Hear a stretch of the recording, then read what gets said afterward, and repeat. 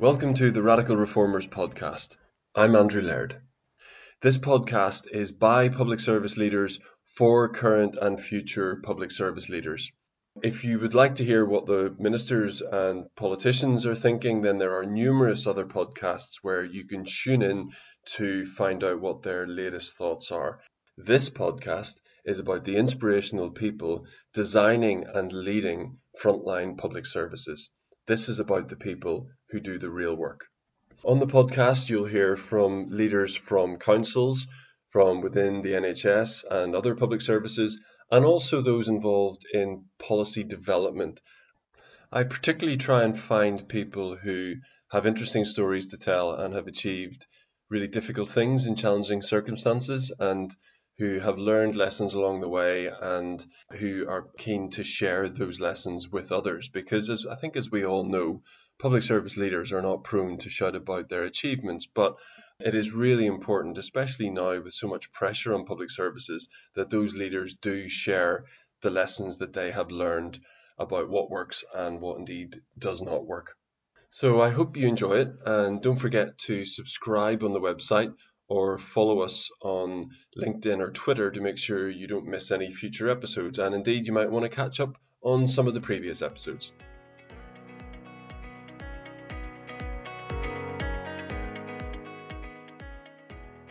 This episode is with Cathy Evans, and it is absolutely fascinating. Cathy is the Chief Executive of Children England, which is the membership organisation for charities delivering children's services. They are also a very effective campaigning organisation. The conversation is in two parts.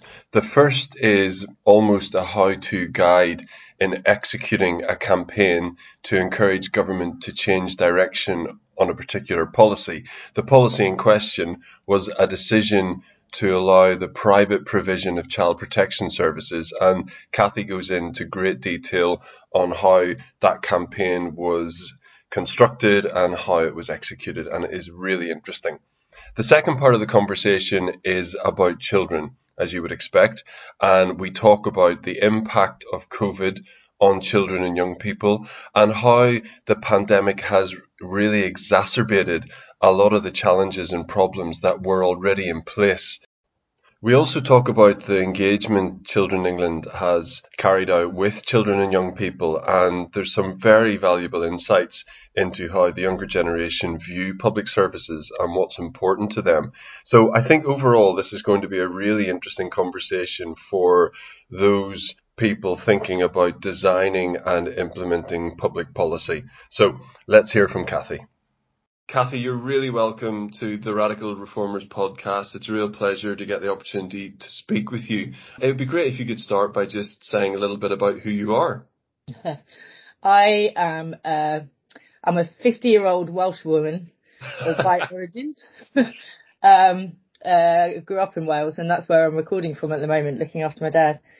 The first thing I did after I left university was do a full-time CSV, as it was called then, a volunteer placement at a children's home, because I thought I wanted to become a counsellor. Mm-hmm. And I was told that you needed experience before kind of understanding how counselling applied. So it was what I thought was the first step to a counselling career, but it actually turned into the first step of a children's sector career in one way, shape or form. I did do a bit of counselling training once I was working with young people in secure accommodation. So that was the one bit of my career that was spent working for a local authority.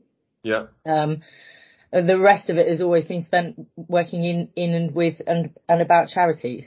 Yeah. So I went into policy work after years of working in secure care in the drug sector. I was part of producing the first policy guidance for drug treatment for young people at DrugScope.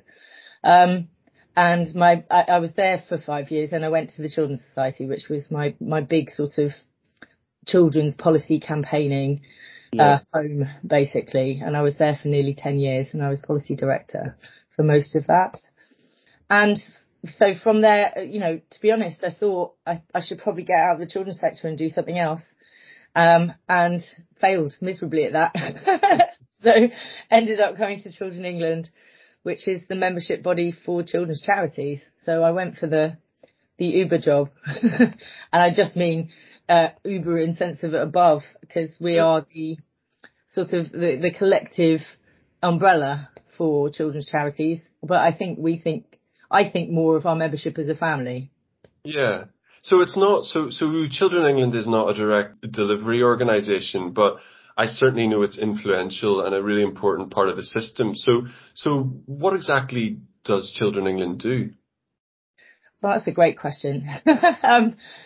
So I need to give some history because what we do and how we do it has changed over time, really. We are part of what is widely called the voluntary sector infrastructure world, and there are a lot of voluntary infrastructure bodies. Many of us have comparable histories. We were set up in 1942 by the wartime coalition government, giving a grant to the collective of charitable children's home providers at the time. And there'd been a lot of collaboration going on and to come about the evacuations program to protect children from the Blitz and from bombings. And there was already a clear commitment to a major societal rebuild after the peace, if and when that came.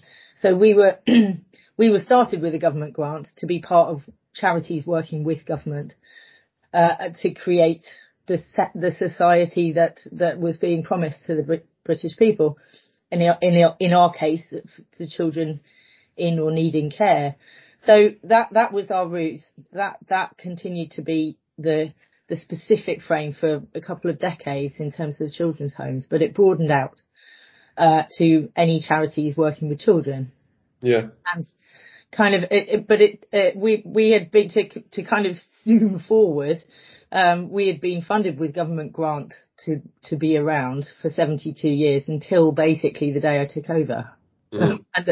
And on that day, we stopped receiving government money. I'm not suggesting it was personal, but... when was that? When did you take over? I took over as chief exec in April 2013.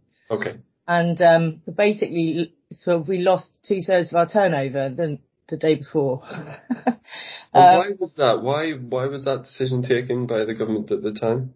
Well, it was a bit of a combination of things. We'd been very, very aware that since the coalition government was not enamoured of investing in voluntary sector infrastructure, in what had previously been a set of what were called strategic partnerships, between Whitehall departments and national infrastructure bodies to kind of reach the sector. And I think that's been a really important function. But many of my colleagues in the infrastructure sector have had to kind of rethink whether or not that's what we are anymore. We certainly had to, because basically a combination of the different strategic grants that we had, our core one was always with DFE, and that had been reshaping, becoming more contract-like, having less to do with policy, more to do with training. And then, so simultaneously, the strategic interest in voluntary sector infrastructure was rapidly dwindling, and the government investment levels in training, which was another branch of what we were doing a lot of, was also dwindling. There was a kind of a signalled move away from expecting central government to fund such things. So say I was running a children's charity and I was part of your ecosystem, what sort of things would you be doing for me? Well, so there are some things that we still do.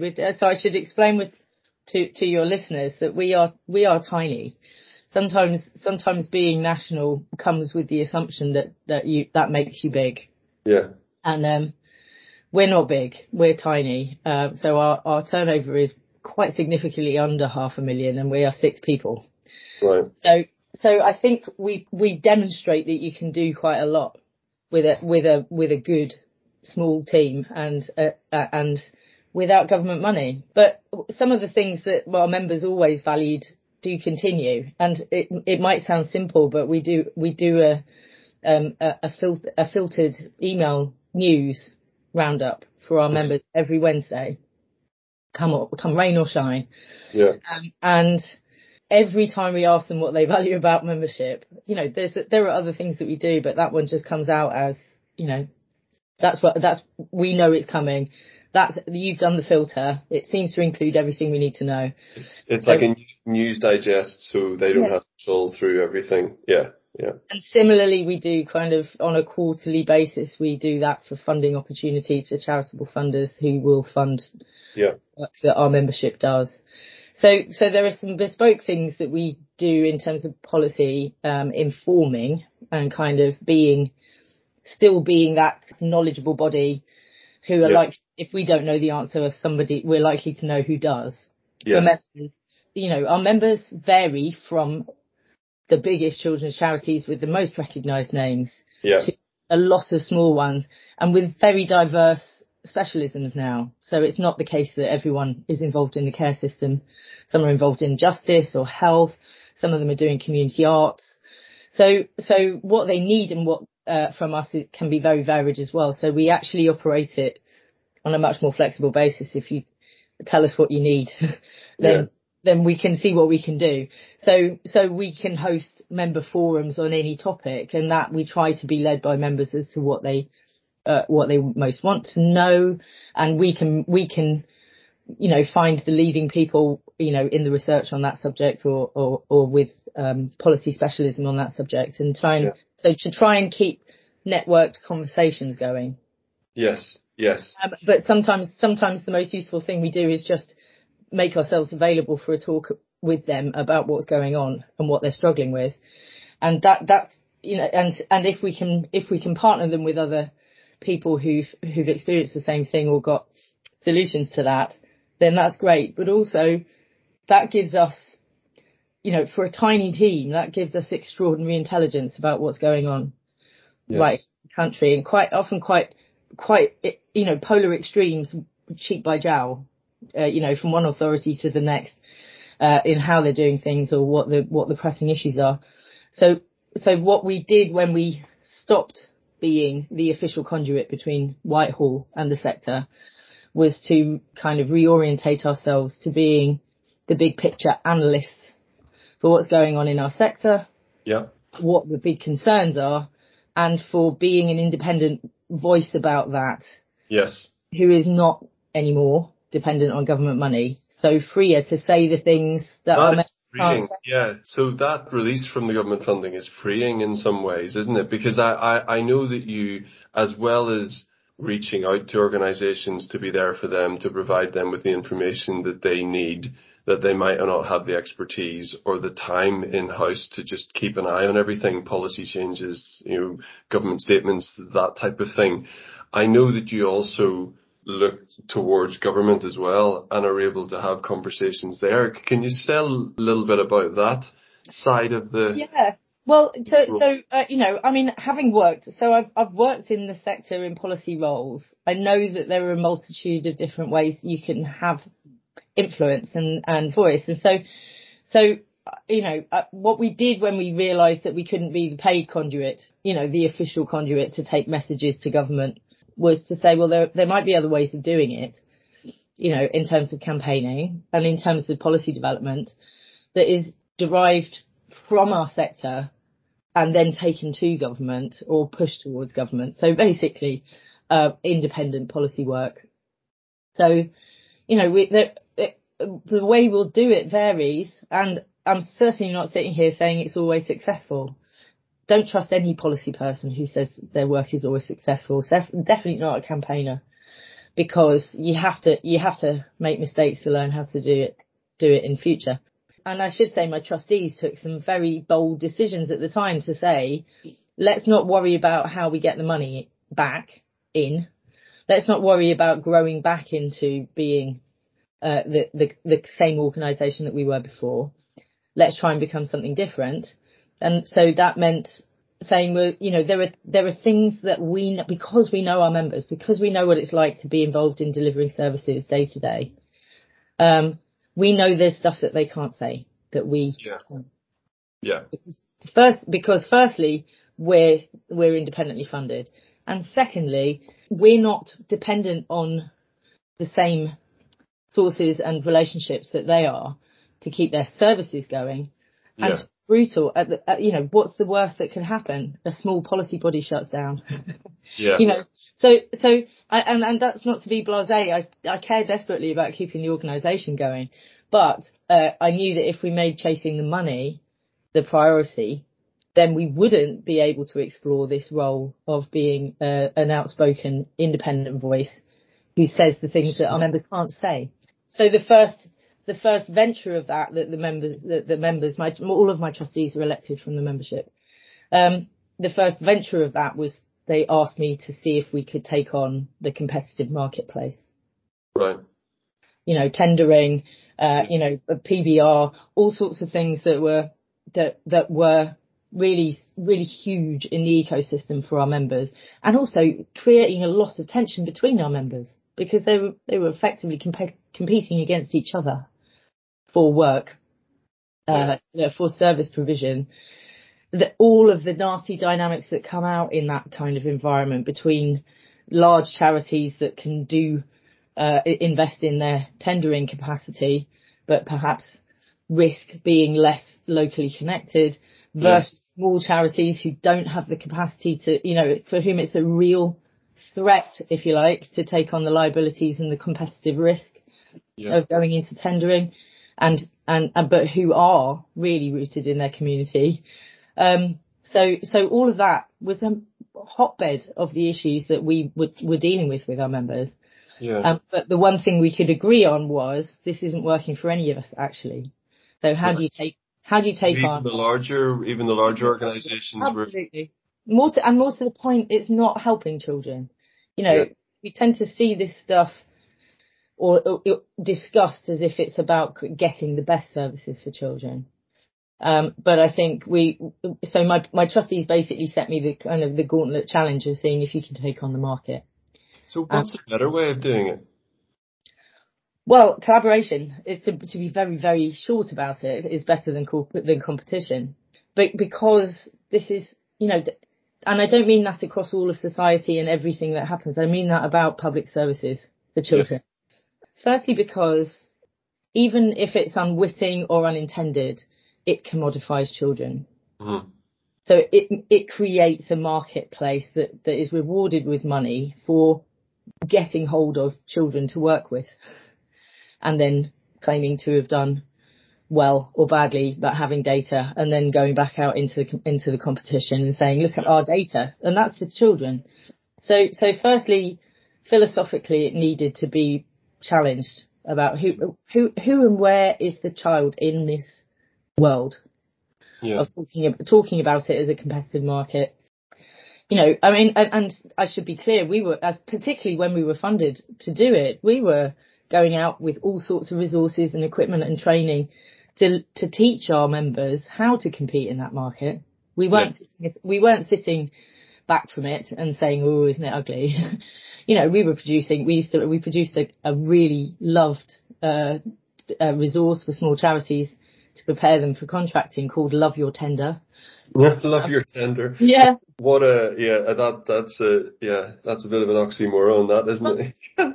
I mean, we kind of had to do it slightly tongue in cheek because, I mean, the content was absolutely bang on, and the training was focused on saying, this might be how you get, more sustainable funding for what you do. So we must equip you for it. Yes. So taking that example of challenging the market and the assumption that the market is the best way of getting efficient services, who did you talk to? How did you go about attacking that principle, for want of a better phrase? Mm-hmm.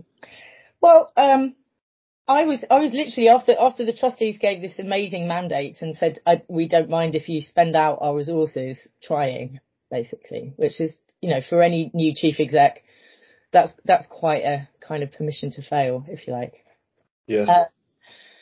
And I was literally just kind of working my head around to, so how do we actually go about doing this now?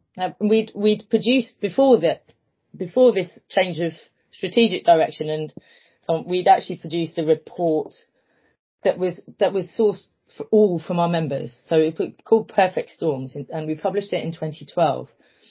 And we'd used the intelligence that we can get from our membership about how is these first few years of austerity affecting you? Because we would see a lot of stats around, sort of like X amount of cuts, that were about the spending budget, or we would see a lot of stats around that were about kind of rising demand for services. But none of it added together. None of it painted a picture. And if, I think everyone goes a bit number blind, particularly when there's just lots and lots of numbers of millions and billions. This doesn't sound like the reality that you're working with. So we got a lot of traction from that report. It was then a pretty bleak report, but what we did was to do some modelling of how austerity was impacting. Firstly on charities, whether or not you were contracted, there were huge things going on in relation to fundraising. There were huge things going on in relation to just, the cost of fundraising, becoming more competitive. There was a big push on social finance, but lots of organisations saying this doesn't work for us. There are lots of pressures on trusteeship and volunteering. Yeah. Because, people having to work 3 jobs to raise an inadequate income have very little spare time to give, and there were some bonkers interactions with the work programme where people who were volunteering were told that they couldn't anymore because they had to do whatever the work programme was telling them to do. So we wanted to portray what was happening to charities because you don't hear that very much in that analysis. So the first step was gathering the evidence and telling the story about why this current system wasn't working well for children. The second part was just as important, I think, particularly to this podcast, your listeners, because we as soon as we started doing that and trying to paint the picture of what was happening to charities, we had to tell the story of what was happening to councils. Because of the symbiosis, because many of the changes that charities were having to try to deal with, whether it was to their funding, or to their sustainable operations or the service reconfiguring that was happening, all of those were interactive with what was happening to councils by 2012. Yeah. And how they were manifesting and handling their cuts. And what we very rapidly found, we've got a modelling diagram that was about what we called locality storms. We call it the spaghetti meatballs diagram because it looks like a mess until you get into the detail of it. But the same things were happening. Training budgets were being cut as the first thing to go before losing staff.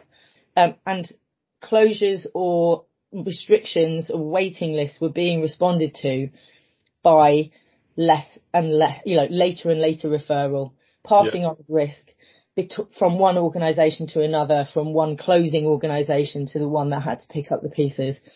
So we had to portray the ecosystem of how austerity was hitting our sector. And one of the strongest things... sorry, Cathy, just as a reminder, this was in 2012. 2012, so 4 years after the financial crash, just as austerity's really biting. Yeah. That's right. And also, councils, it can be easy to forget, a lot of councils had taken a huge hit on their reserves and their investments in the crash. That wasn't counted for in then taking a huge hit on the revenue support grant, which continued thereafter. So the fact that we did what I think and was then told was a really authentic job of portraying that picture. And we didn't tritely pretend to have policy solutions at the time.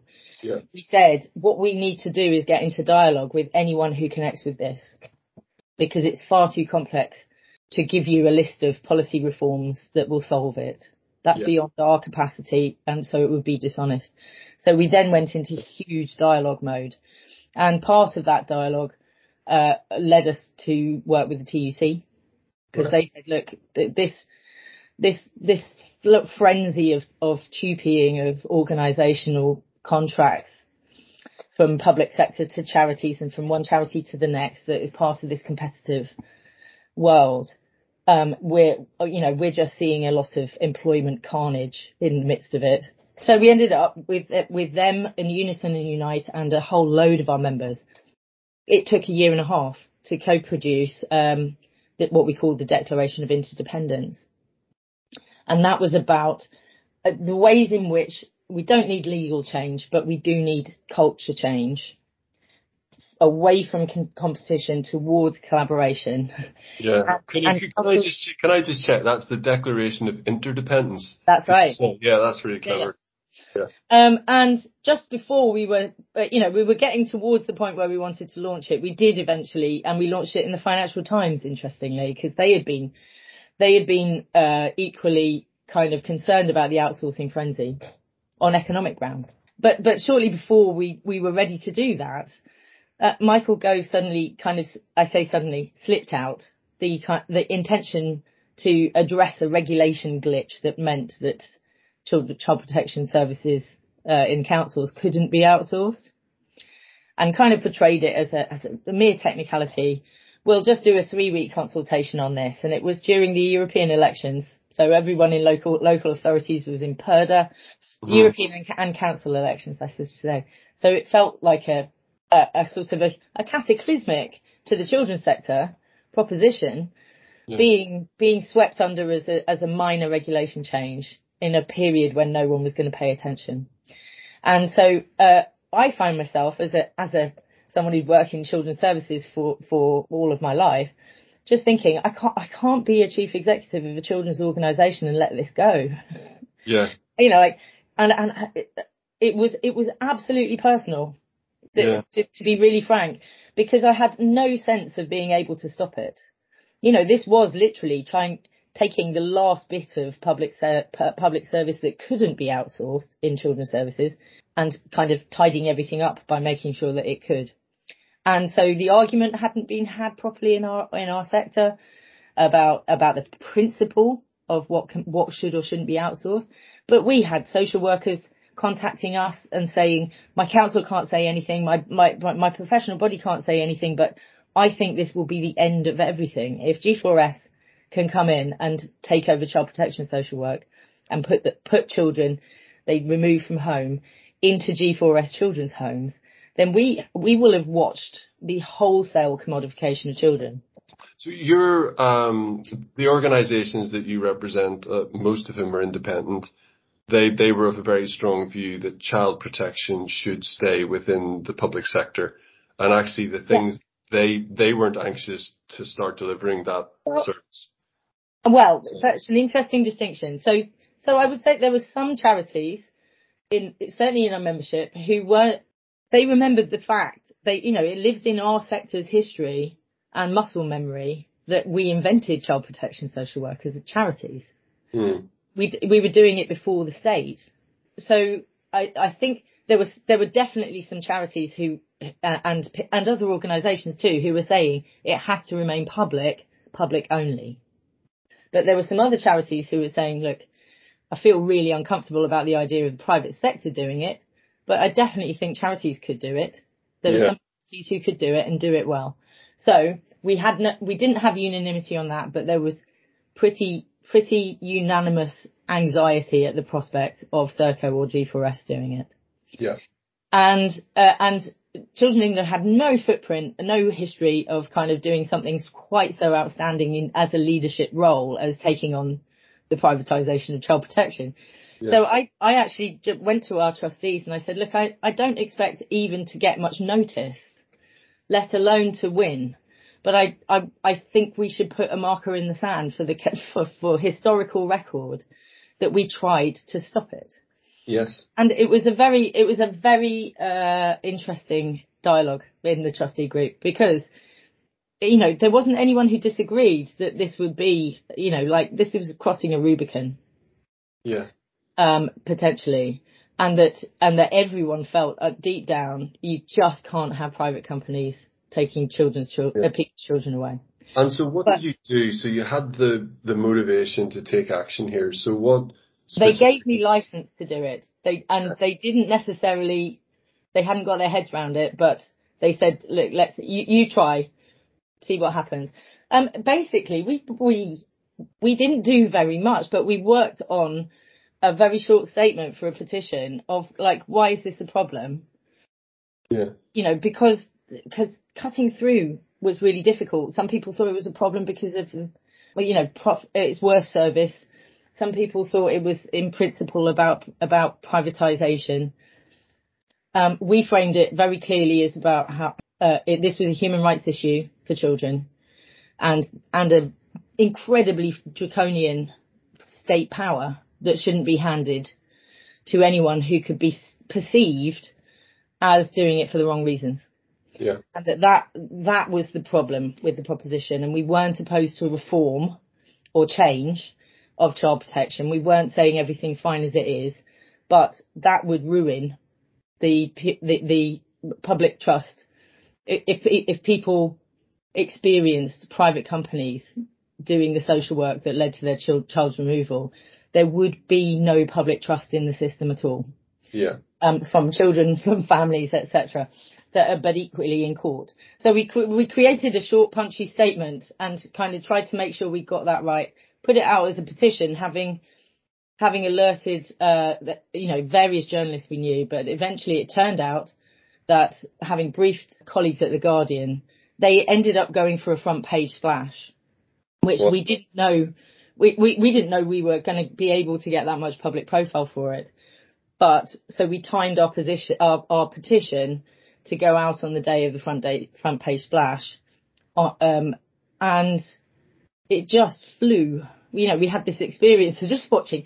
I spent every day watching a petition go up, which is a bit goldfish bowly. But we were just so it kept going, and that Saturday headline meant it got to a public audience who would never have known about a regulatory change. Yeah. And once it got to a public audience, the argument can't be sustained. I mean, I think we were right to think this is a Rubicon, because lots of people just went, I don't even know anything about child protection, but I know. That sounds wrong. That smells wrong. Yeah. So it led to a couple of weeks of frenzy of activity. It ended up being 77,000 representations, including letters written into Michael Gove. And it was, and we had the answer ready. So I said, you've got precedent here. You've banned profit in adoption, before. And there's a good reason for it. And you can align it with that. So you can ban profit without, banning all outsourcing. That you can say the only organisations who could possibly do this other than the state cannot be making a profit. Yes. So rather than just creating a row with government, you actually were providing them with a rather elegant out if they wanted to take it. Yeah, I guess. And what happened? Well, having set about all of this for my sort of mental health and satisfaction on my deathbed, because I assumed that we would fail. I got a call on a Friday lunchtime just after the consultation had closed from the DFE to say, you'll like this, you've won. Now, it's not often I've been involved in campaigns that were successful in one way or another, but not in a fortnight, and not when I thought we would fail. So that was quite an experience. Yeah. And it happened, obviously we couldn't have created that experience, but it happened, and it established for everyone who knows us what this new version of Children England could do. Yes. By taking out front, we'll say the thing that nobody else is going to go out and do. And then if you agree, you can follow us. And if you don't, you can just say, thank goodness somebody said it. So we had a real example of what our strategic proposition was. Yes. That then lay the territory for the Declaration of Interdependence, about saying, look, if you're worried about the wider picture of all this outsourcing, we have answers to that too.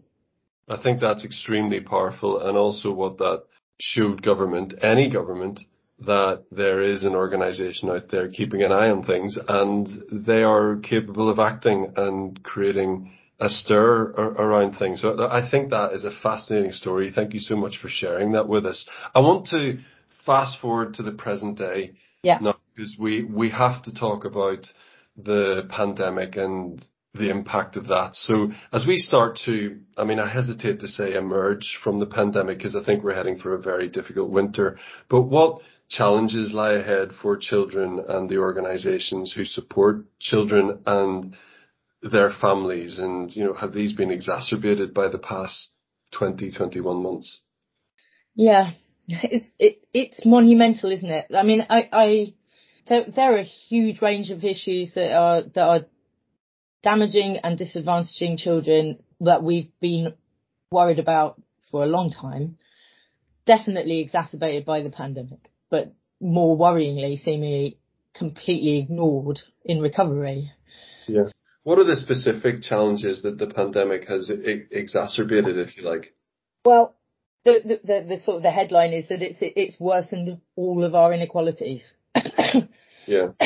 and the lived experience of those inequalities. So it was challenging to everyone's mental health and family well-being to take everything that children need and put it all in the domestic home, and to get parents to do the teaching, to keep running social work or social work relationships or counselling, mental health relationships.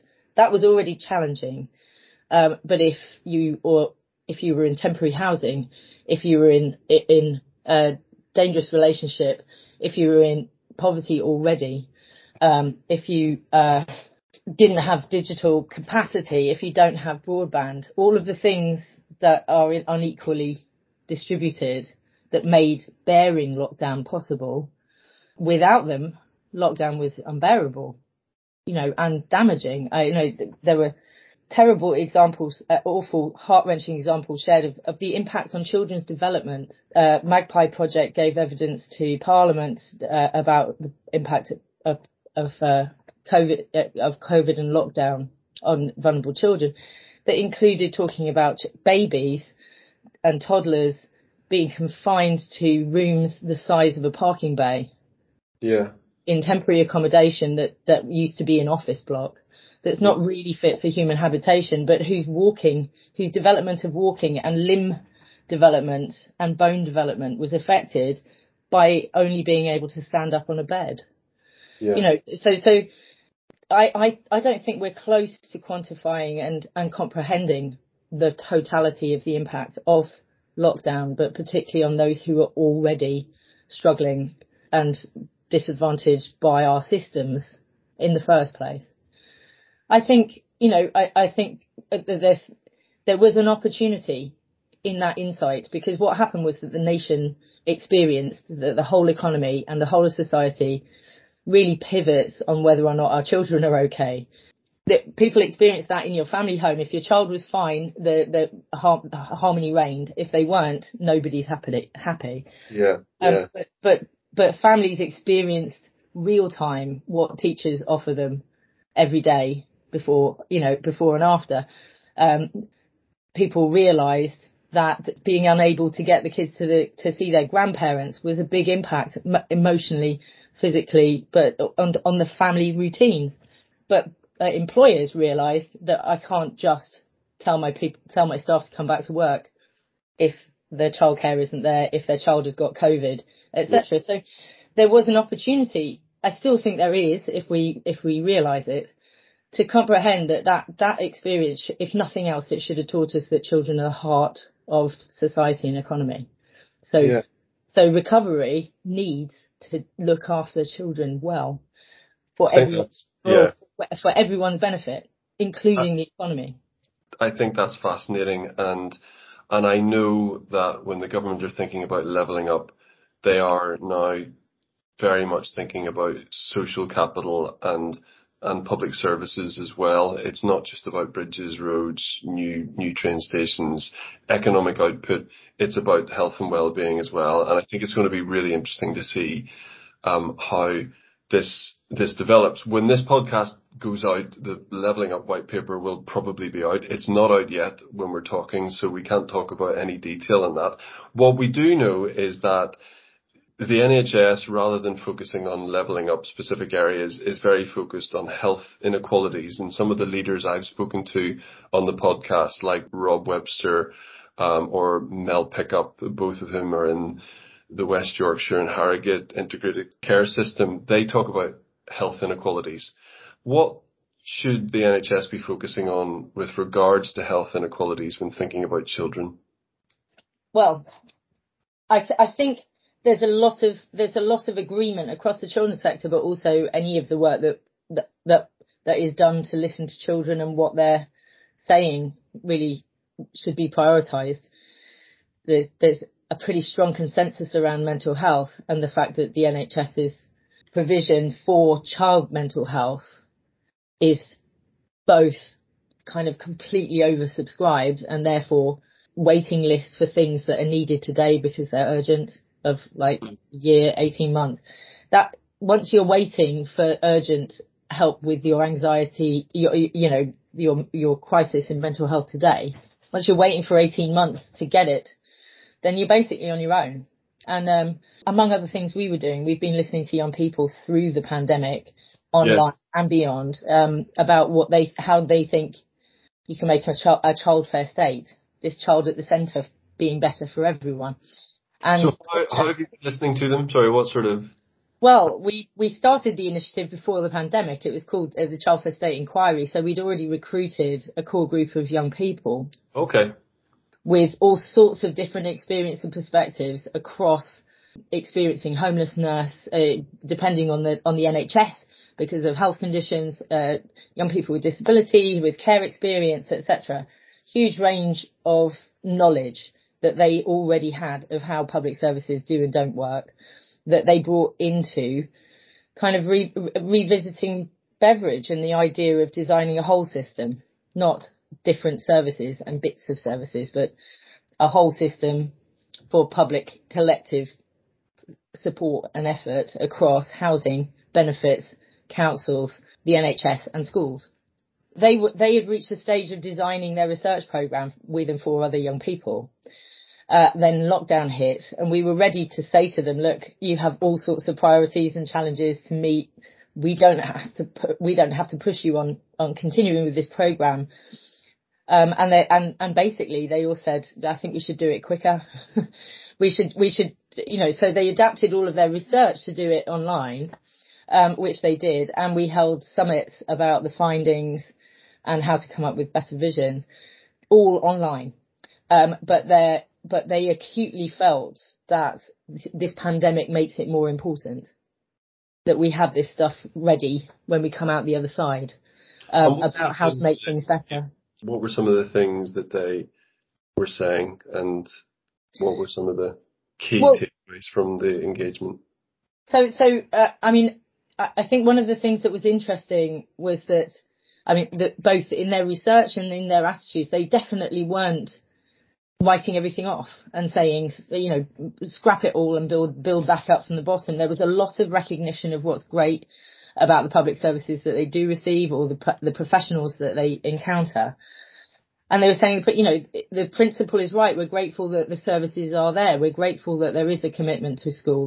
We see the value of there being an NHS, but it's about how you do it as much as what you do. So there were lots and lots of different messages. There are some big sort of, what if we had a universal basic income for families and took poverty off the agenda?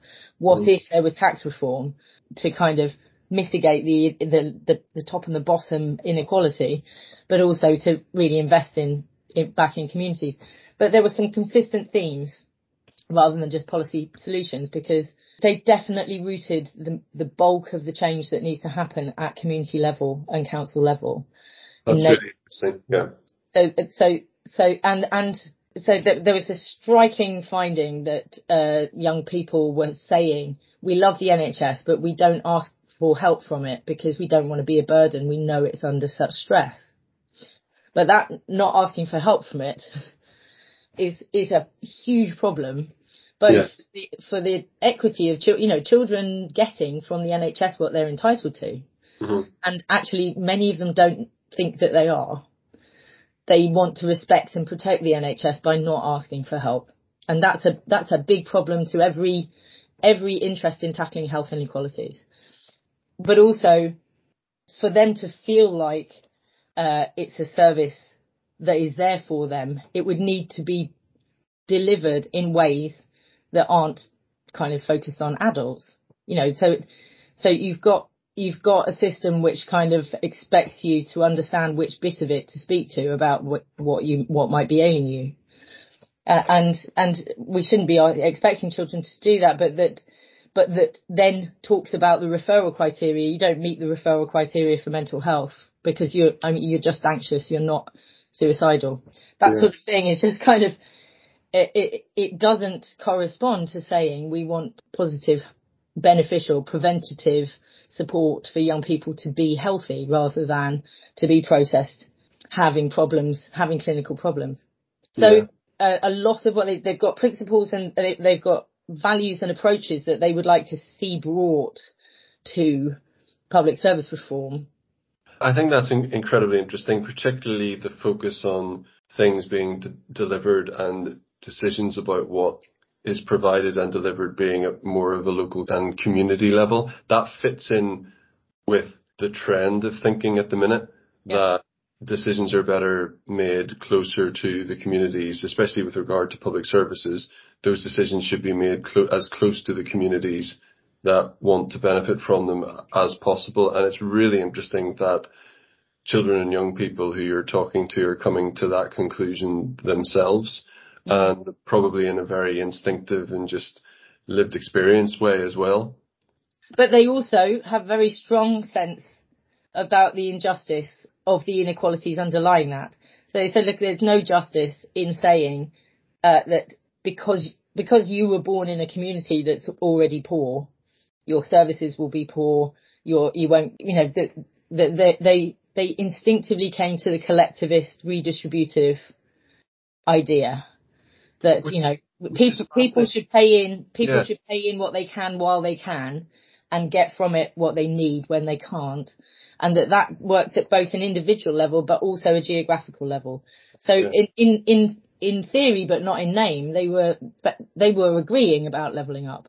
They were basically saying it's just not okay to say because your council is impoverished.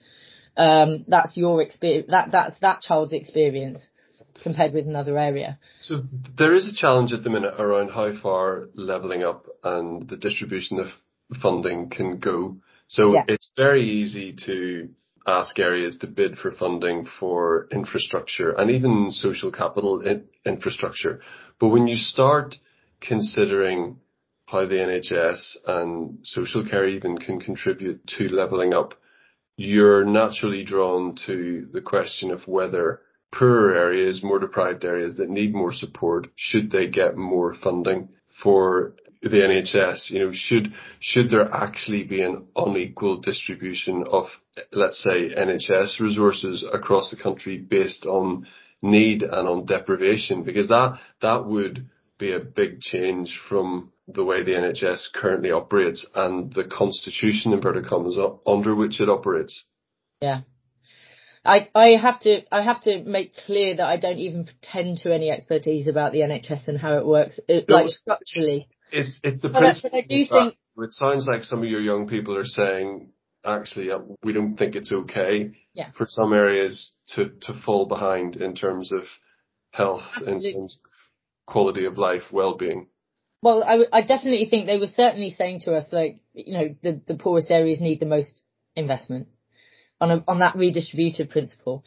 I mean, but also, and this isn't particularly, I wouldn't want to give this as kind of what the young leader said, but what I would say from looking at what our members' experience over time have been is that nobody wants to challenge that the British people love the NHS. It is a distinct thing. That is a national hierarchy, and I mean, even right now we're seeing different. The Health and Social Care Bill is creating different procurement rules for the NHS from the whole of the rest of the public sector, which are going to be dealt with differently. Now, I get it, but it's really problematic for the rest of public service. Yeah.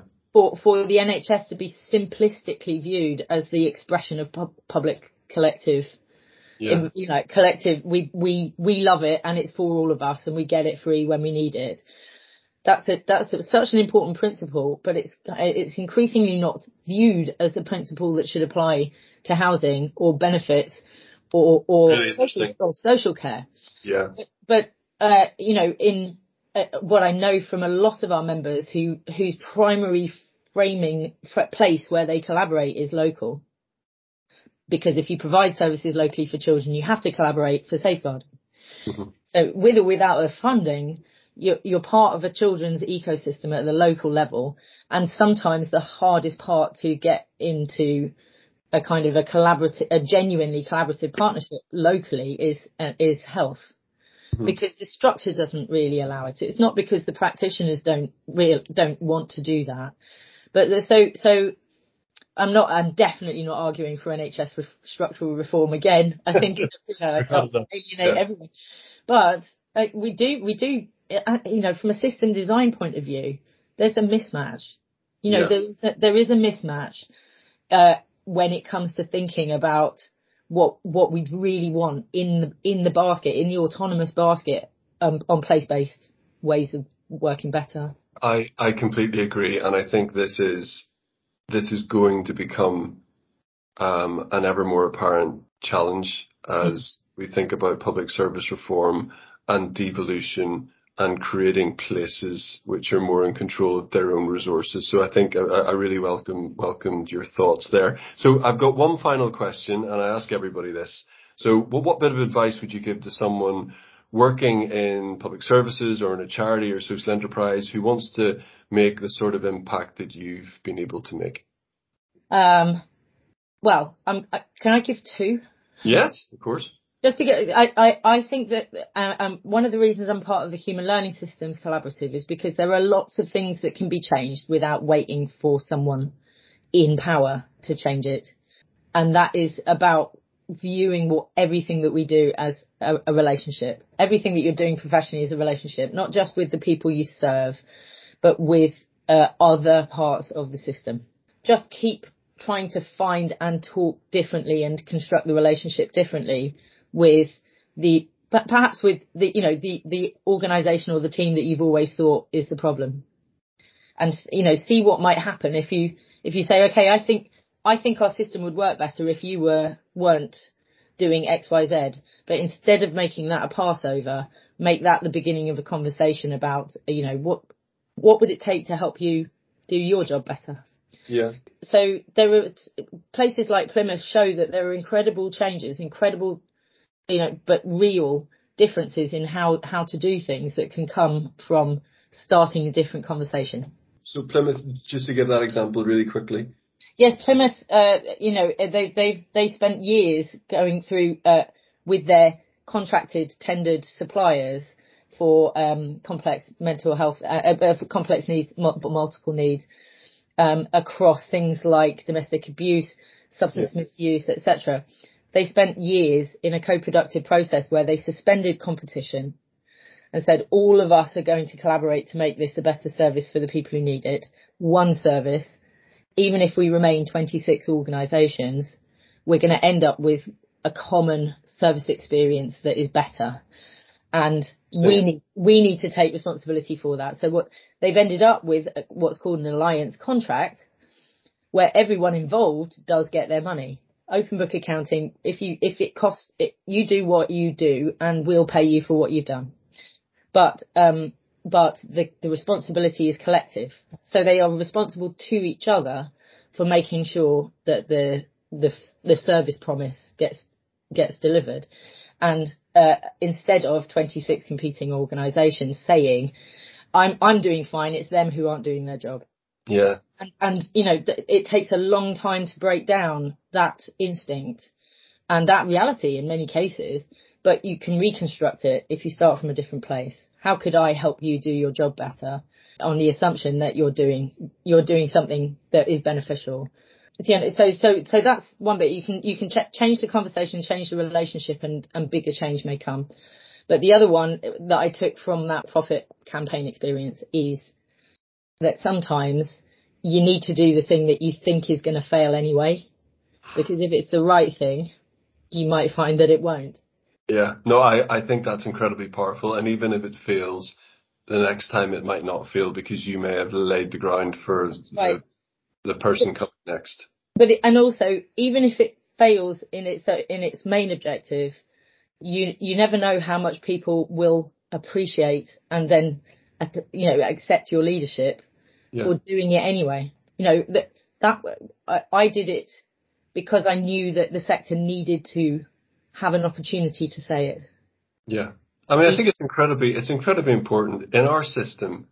Scrutiny, challenge, it's incredibly important. We are not a society that just goes along with things. And I certainly know for a fact that government civil servants want to do the right thing. They want to do the right thing, and they can only do that with all of the information and all of the views. So completely appreciate that. Cathy, it's been an absolute pleasure talking to you, and thank you so much for your time. My pleasure. You too, Andrew. Thanks for asking me.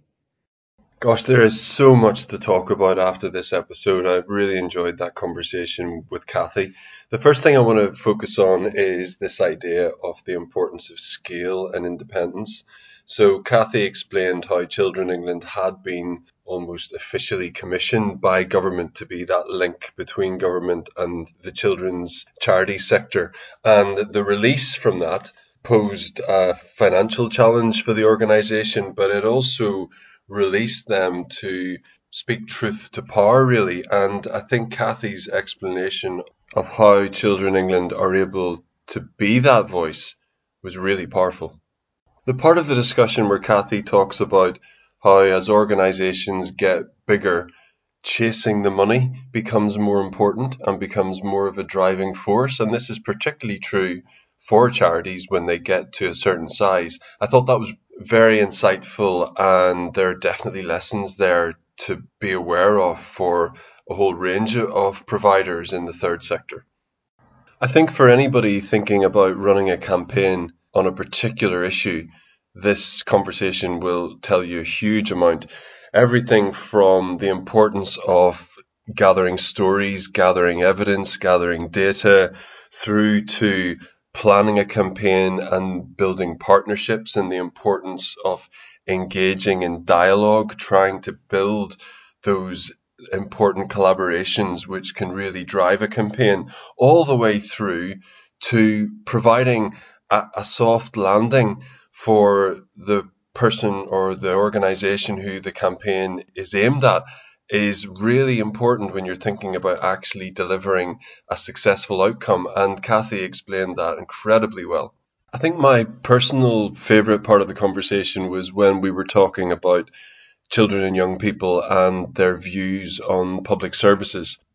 And the bit which really jumped out for me was the appreciation that the children and young people that Cathy and her team engaged with want public services to be delivered as locally as possible, and for the priorities of those public services to be driven locally. And finally, I just wanted to emphasise Cathy's warning at the end that whilst the NHS is incredibly important, and there's nobody is arguing against that, but the NHS being on a pedestal and quite often being prioritised in terms of government funding puts other parts of the public sector under real pressure, and often will squeeze those other parts of the public sector. And either directly or indirectly, this quite often increases pressure on the NHS, because a lot of the other parts of the public sector and public services are the bits that keep people well and keep people at home.